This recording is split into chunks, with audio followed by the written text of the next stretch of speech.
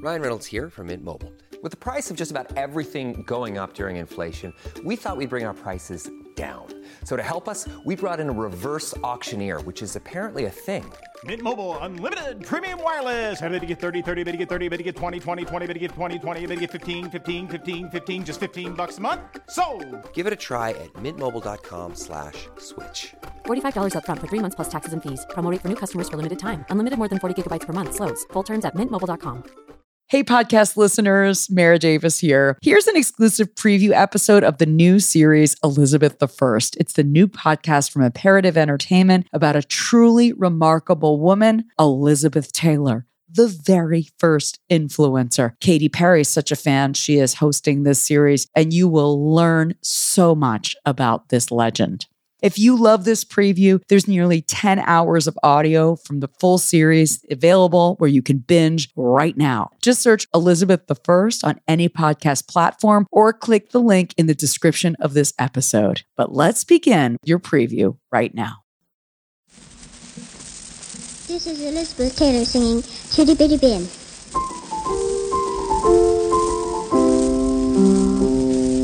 I am waiting by the river as you glide in your canoe, making silvery wavelets quiver on the moonlit mirror blue. I have come for you, my treasure, like a magic midnight.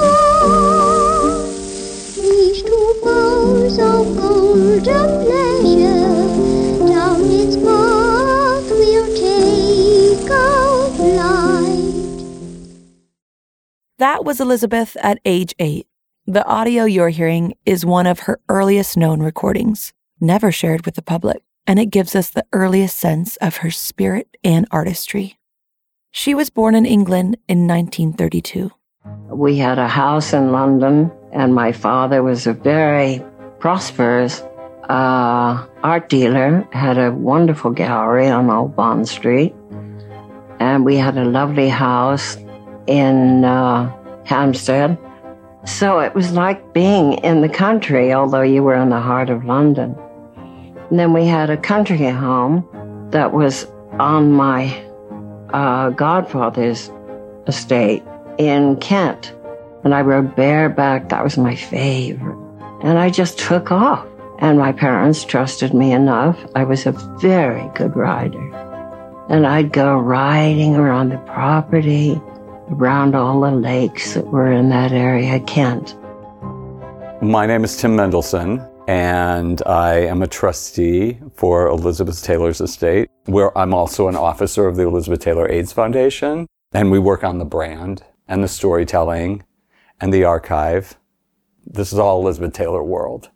It's a very big world. I mean, her story is just so epic with so many twists and turns. There's this incredible amount of story there. Because unlike a lot of other kind of iconic people on her level, Elvis Presley or Judy Garland or Princess Diana or Marilyn, they didn't live long lives. And Elizabeth lived a complete life. So she was able to have every stage of it. And she has a huge family, who I know really well from all my years of working for her directly. I still work for her. And I mean, that's definitely how I consider my job. She had 8 marriages. Those are all chapters. It doesn't define her life, but it does break it up into parts. I mean, her mother explained to her when she was a little girl. I mean, Elizabeth told me this. She said, "You're a nice-looking girl. You have lovely eyes, but it's what's behind the eyes. It's what's in your heart that's going to make you truly beautiful." And Elizabeth was a stunning little girl. In England, the Taylors worked among London's high society set. From artists to members of parliament, they were clients and friends. In 1939, with a world war at hand, Elizabeth's parents, Francis and Sarah, returned to the States on the advice of Prime Minister Chamberlain. Initially, they landed on Sarah's family farm in Pasadena, California. What we know about Elizabeth's earliest years comes from both the memories that she shared as an adult and the childhood items she left behind, some in her own impeccable handwriting. All of it's preserved in the Elizabeth Taylor Archive. So I'm Mitch Erzinger, and I'm the archivist for the Elizabeth Taylor Archive and House of Taylor. I started it there in 2015, and I was brought in by Charlie Shipes. He put together a team to start working on cataloging and digitizing their collection of photographs. And we worked on that for the better part of a year. And once we started winding that down, getting close to 10,000 photographs digitized and individually cataloged in our database, we started to look at expanding the scope to the papers, the personal papers, which ended up including over 600 banker's boxes in storage that we're still going through. And we haven't even gotten into touching on the personal effects, things like the thousands of books that she had in her collection, the over 60 full rolling racks of wardrobe items, fashion.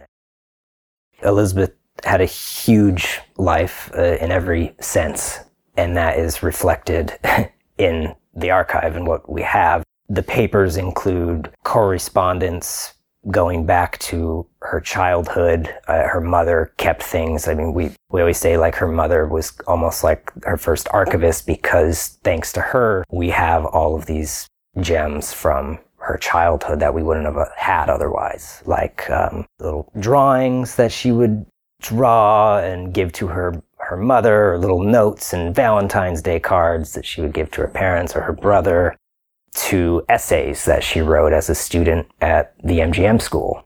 When I look at some of these letters and notes that she wrote to her mother, for example, there's this sense of honesty and respect that was a little surprising to see so early on, that apologizing for going to bed 10 minutes later than mother had suggested or had asked her to, because she needed to wash her face, or just these profound expressions of love that, oh, mommy and daddy, dear, I love you so much with all my heart.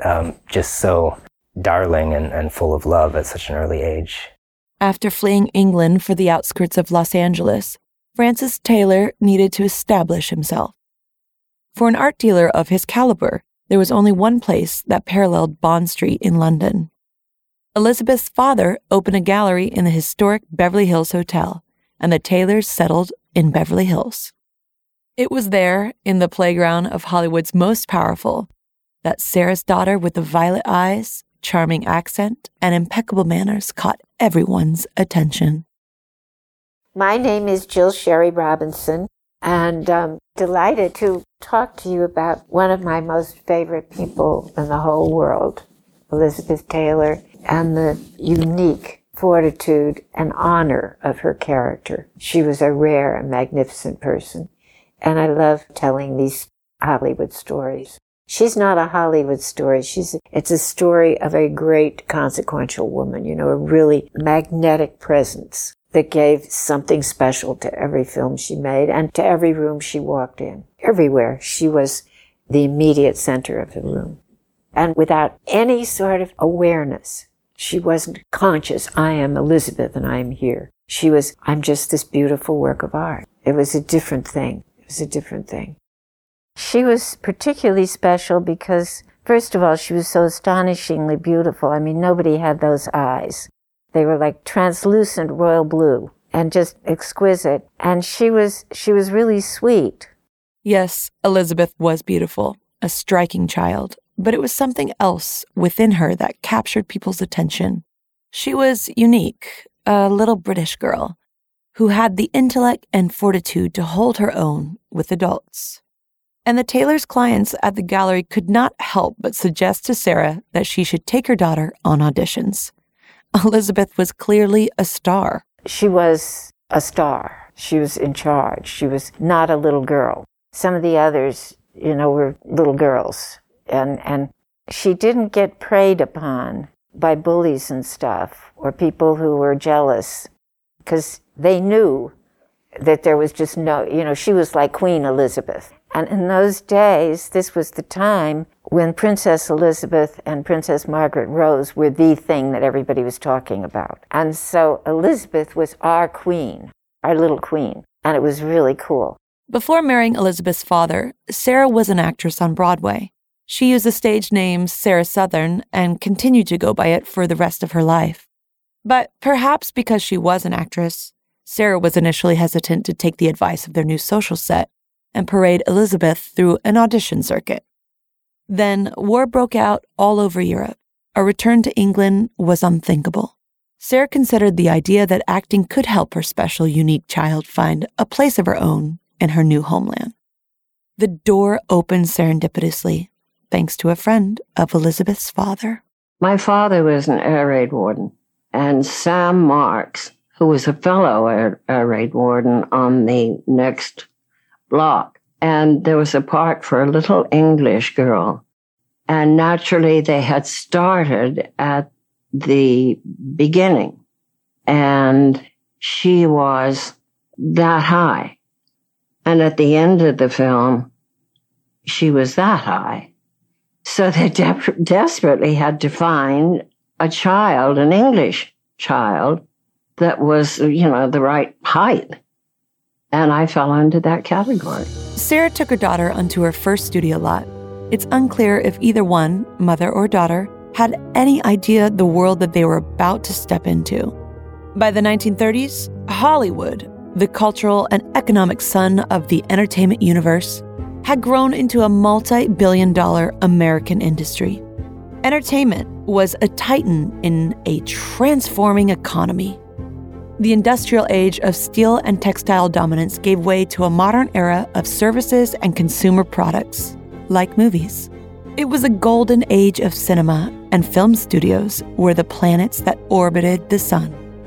Paramount, RKO, Fox, Warner Brothers, and Lowe's Incorporated, which owned the crown jewel of them all, Metro-Goldwyn-Mayer, MGM. MGM was founded and run by the infamous entertainment mogul L.B. Mayer. In this world, he was Zeus. He was a colorful, sullen, but also magnetic presence. He had to be in charge of everything.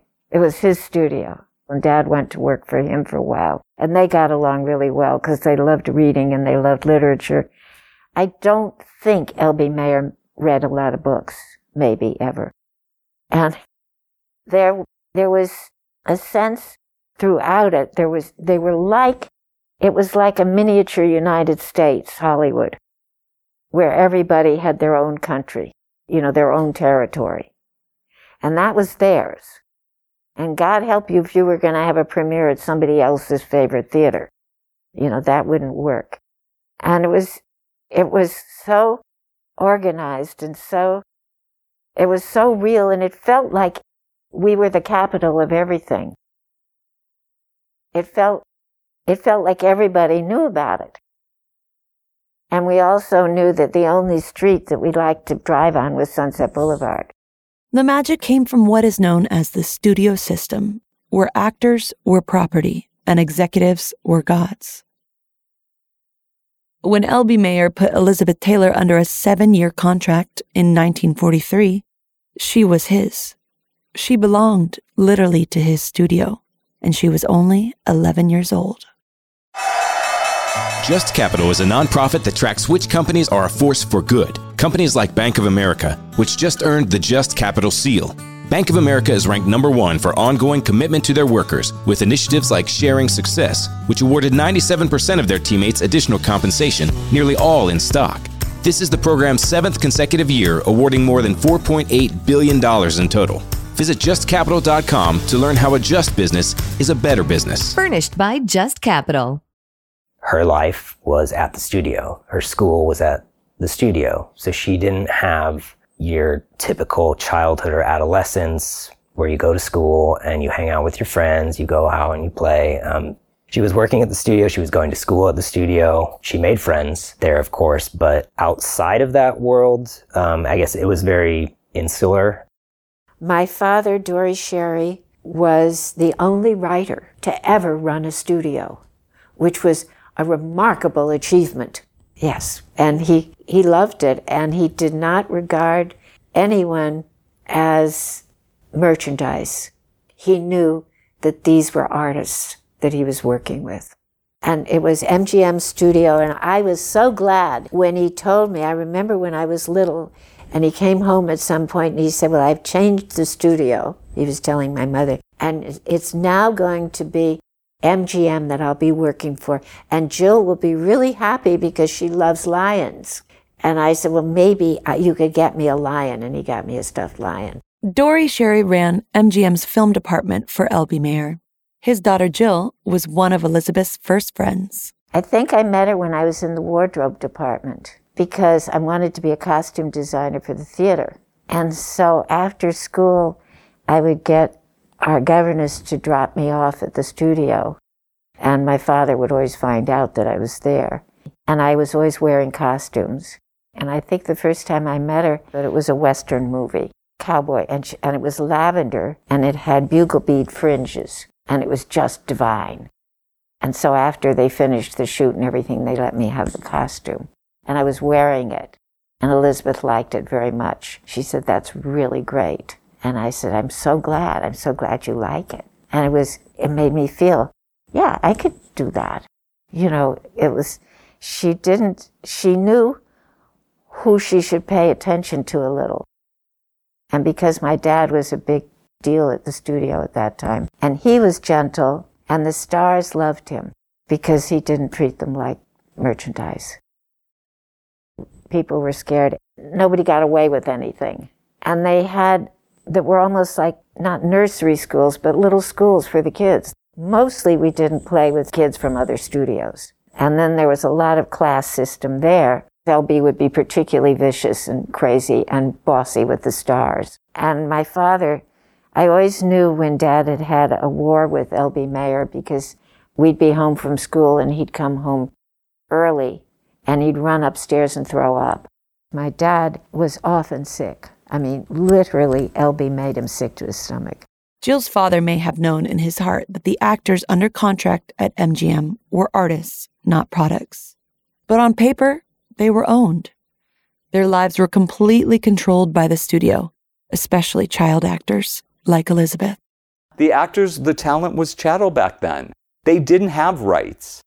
The studio took over their lives. Tim Mendelsohn worked with Elizabeth as her executive secretary for over 20 years. Elizabeth chose the secretary title not to designate an old-fashioned assistant, but to signify the role of a chief executive's cabinet. She was once married to the former Secretary of the Navy, after all. Despite the formality of Tim's position, their relationship was much closer than the job title indicates. Tim was a close confidant and dear friend of Elizabeth's. And what they shared and navigated together was both the public's experience and the behind-the-curtain life of the biggest star in the world. I'm never going to feel like she's not here, and I better be doing the right thing. And I wouldn't even be talking about her, except that she's not here to talk for herself. Because when she was alive, she did not want people to speak for her. But she's not here now to speak for herself. Being as close to her as I was, like, I have to do that. And I get that. And I'm not uncomfortable with it anymore. But it was a hard decision to make, to start to talk. In my formative years, I was very much dominated by my family. Her mother was very controlling, and it's not a surprise that she had probably one of the biggest stage mothers of all time.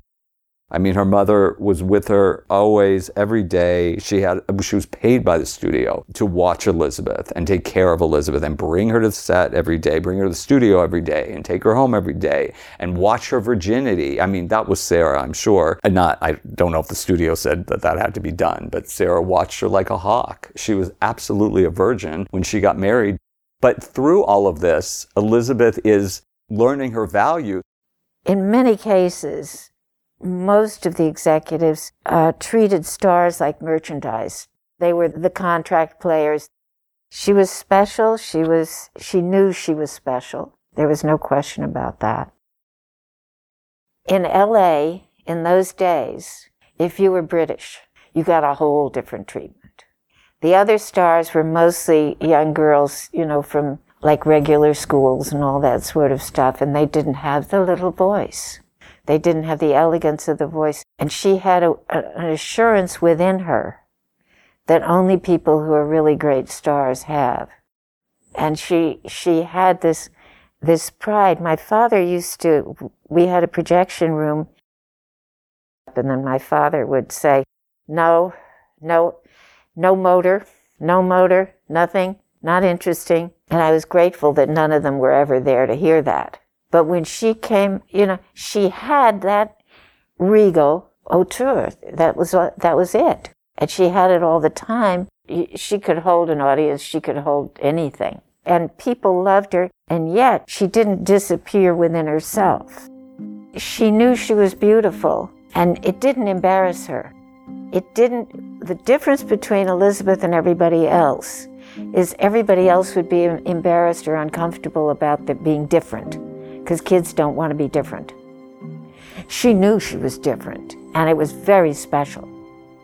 And she knew that she had command, and she could turn it on, but she could turn it off.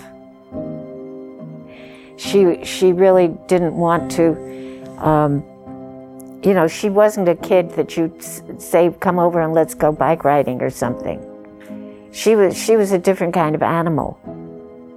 And she didn't circulate with the particular kids that I circulated with, because she was always working. There wasn't a time that she wasn't being fitted or working on something or helping someone she cared for, another star or someone, to be not frightened about what was going on, or to really study another way of maybe saying a line that she didn't like. I think Elizabeth had so much confidence and an interior sense of glamour. She didn't have to be, she'd be made up, but she didn't have to be made up. She really just had it. And the accent was a big part of it, and the fact that she had the name of the Queen of England, or the person who was going to be the Queen of England. And that was a big deal. And she kind of got along with Shirley Temple, but not much, because Shirley wasn't interesting to talk to. Elizabeth's presence and talent soon landed the film roles that exposed her to audiences across America. Beverly Hills was right. Elizabeth was a star. As a child actor, she now had her own money. Her parents managed it for her, but she had an allowance to spend on her own. And that is how two of Elizabeth's most special traits were first expressed: her generous spirit and her love of jewelry. As those letters and little notes from the archive show us, Elizabeth loved her parents. She wanted to do something special for her mother on Mother's Day, so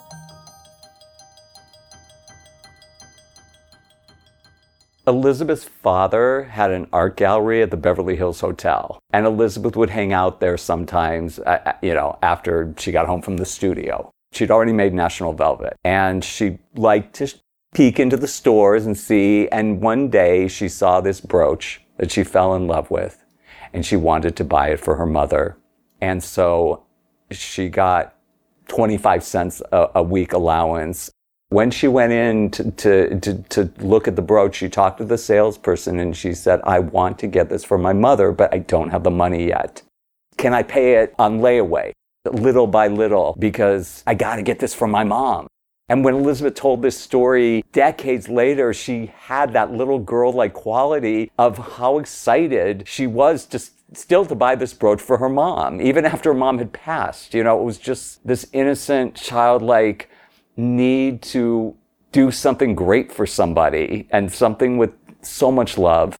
And so the lady of the store said, okay, I will hold this for you and I will let you pay it as you can. I won't sell it to anyone else. And as a matter of fact, I'll take it out of the window.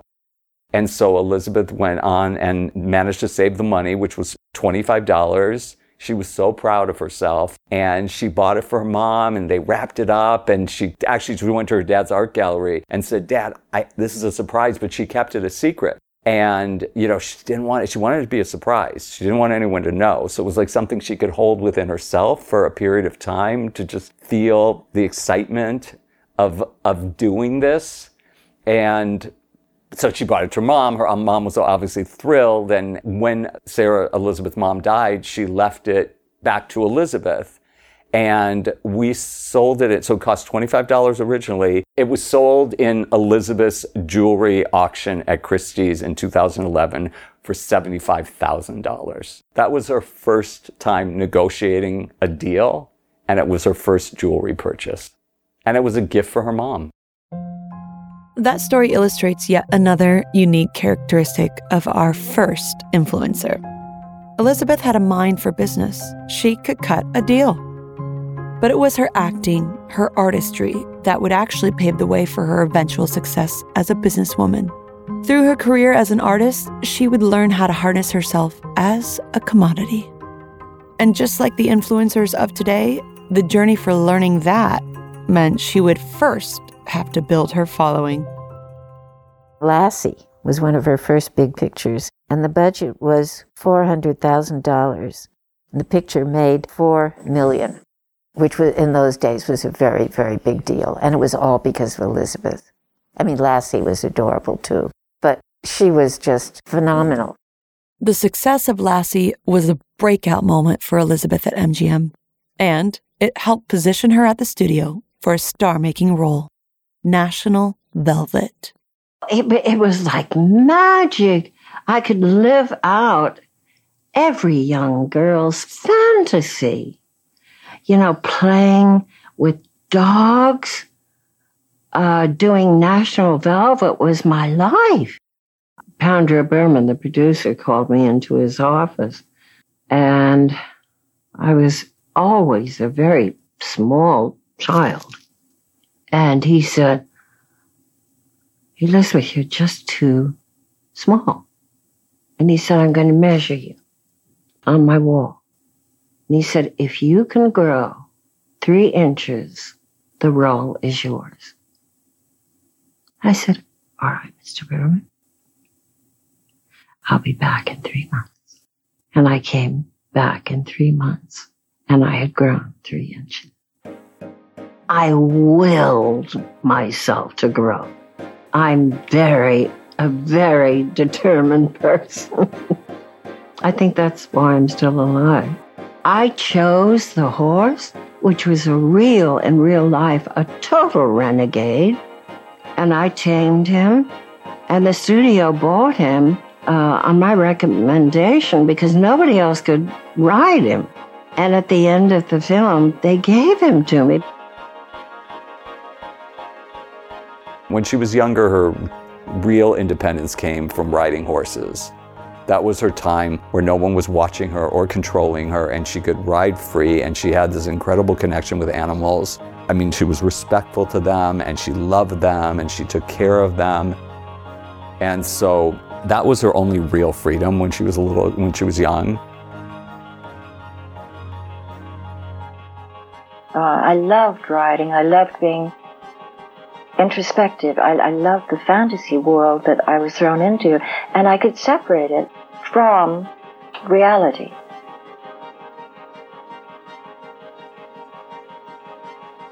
That's probably why I rode so much. I would get away, and it was me and the animal, and I'd commute with nature, and that way I could hold onto myself.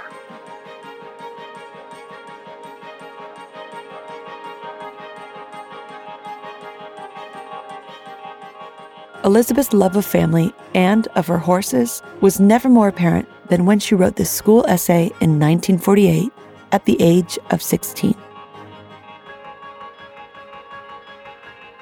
I love my parents because they're the kindest, most wonderful parents a girl could have. We do everything together as a family should. They hardly go anywhere without my brother and me. You should see the funny sight we make when we go horseback riding or bicycling, all 4 of us, with the 3 dogs happily yipping and yiping close behind. And I'm so lucky that both Mommy and Daddy love animals and all my pets as much as I do. Even as a child, Elizabeth had the ability to clearly express herself, what she loved, her passions. At this age, it was family, horses, and all animals. The girl from the English countryside simply loved the natural world.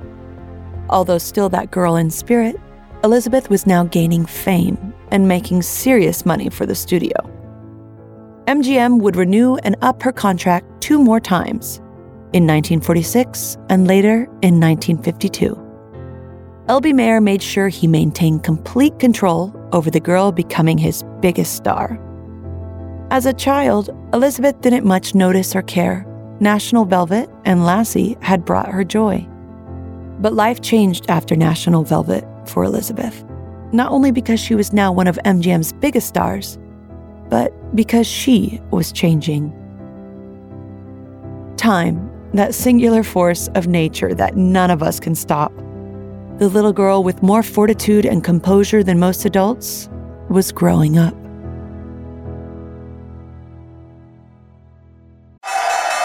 What companies would you want to work for? Just Capital is a nonprofit that tracks which companies are a force for good. Companies like Bank of America, which just earned the prestigious Just Capital 2024 seal. Bank of America is ranked #1 in the banking industry and #1 for their ongoing commitment to workers, offering best-in-class benefits, including a minimum wage of $25 an hour by 2025. Visit justcapital.com to learn how a just business is a better business. Furnished by Just Capital.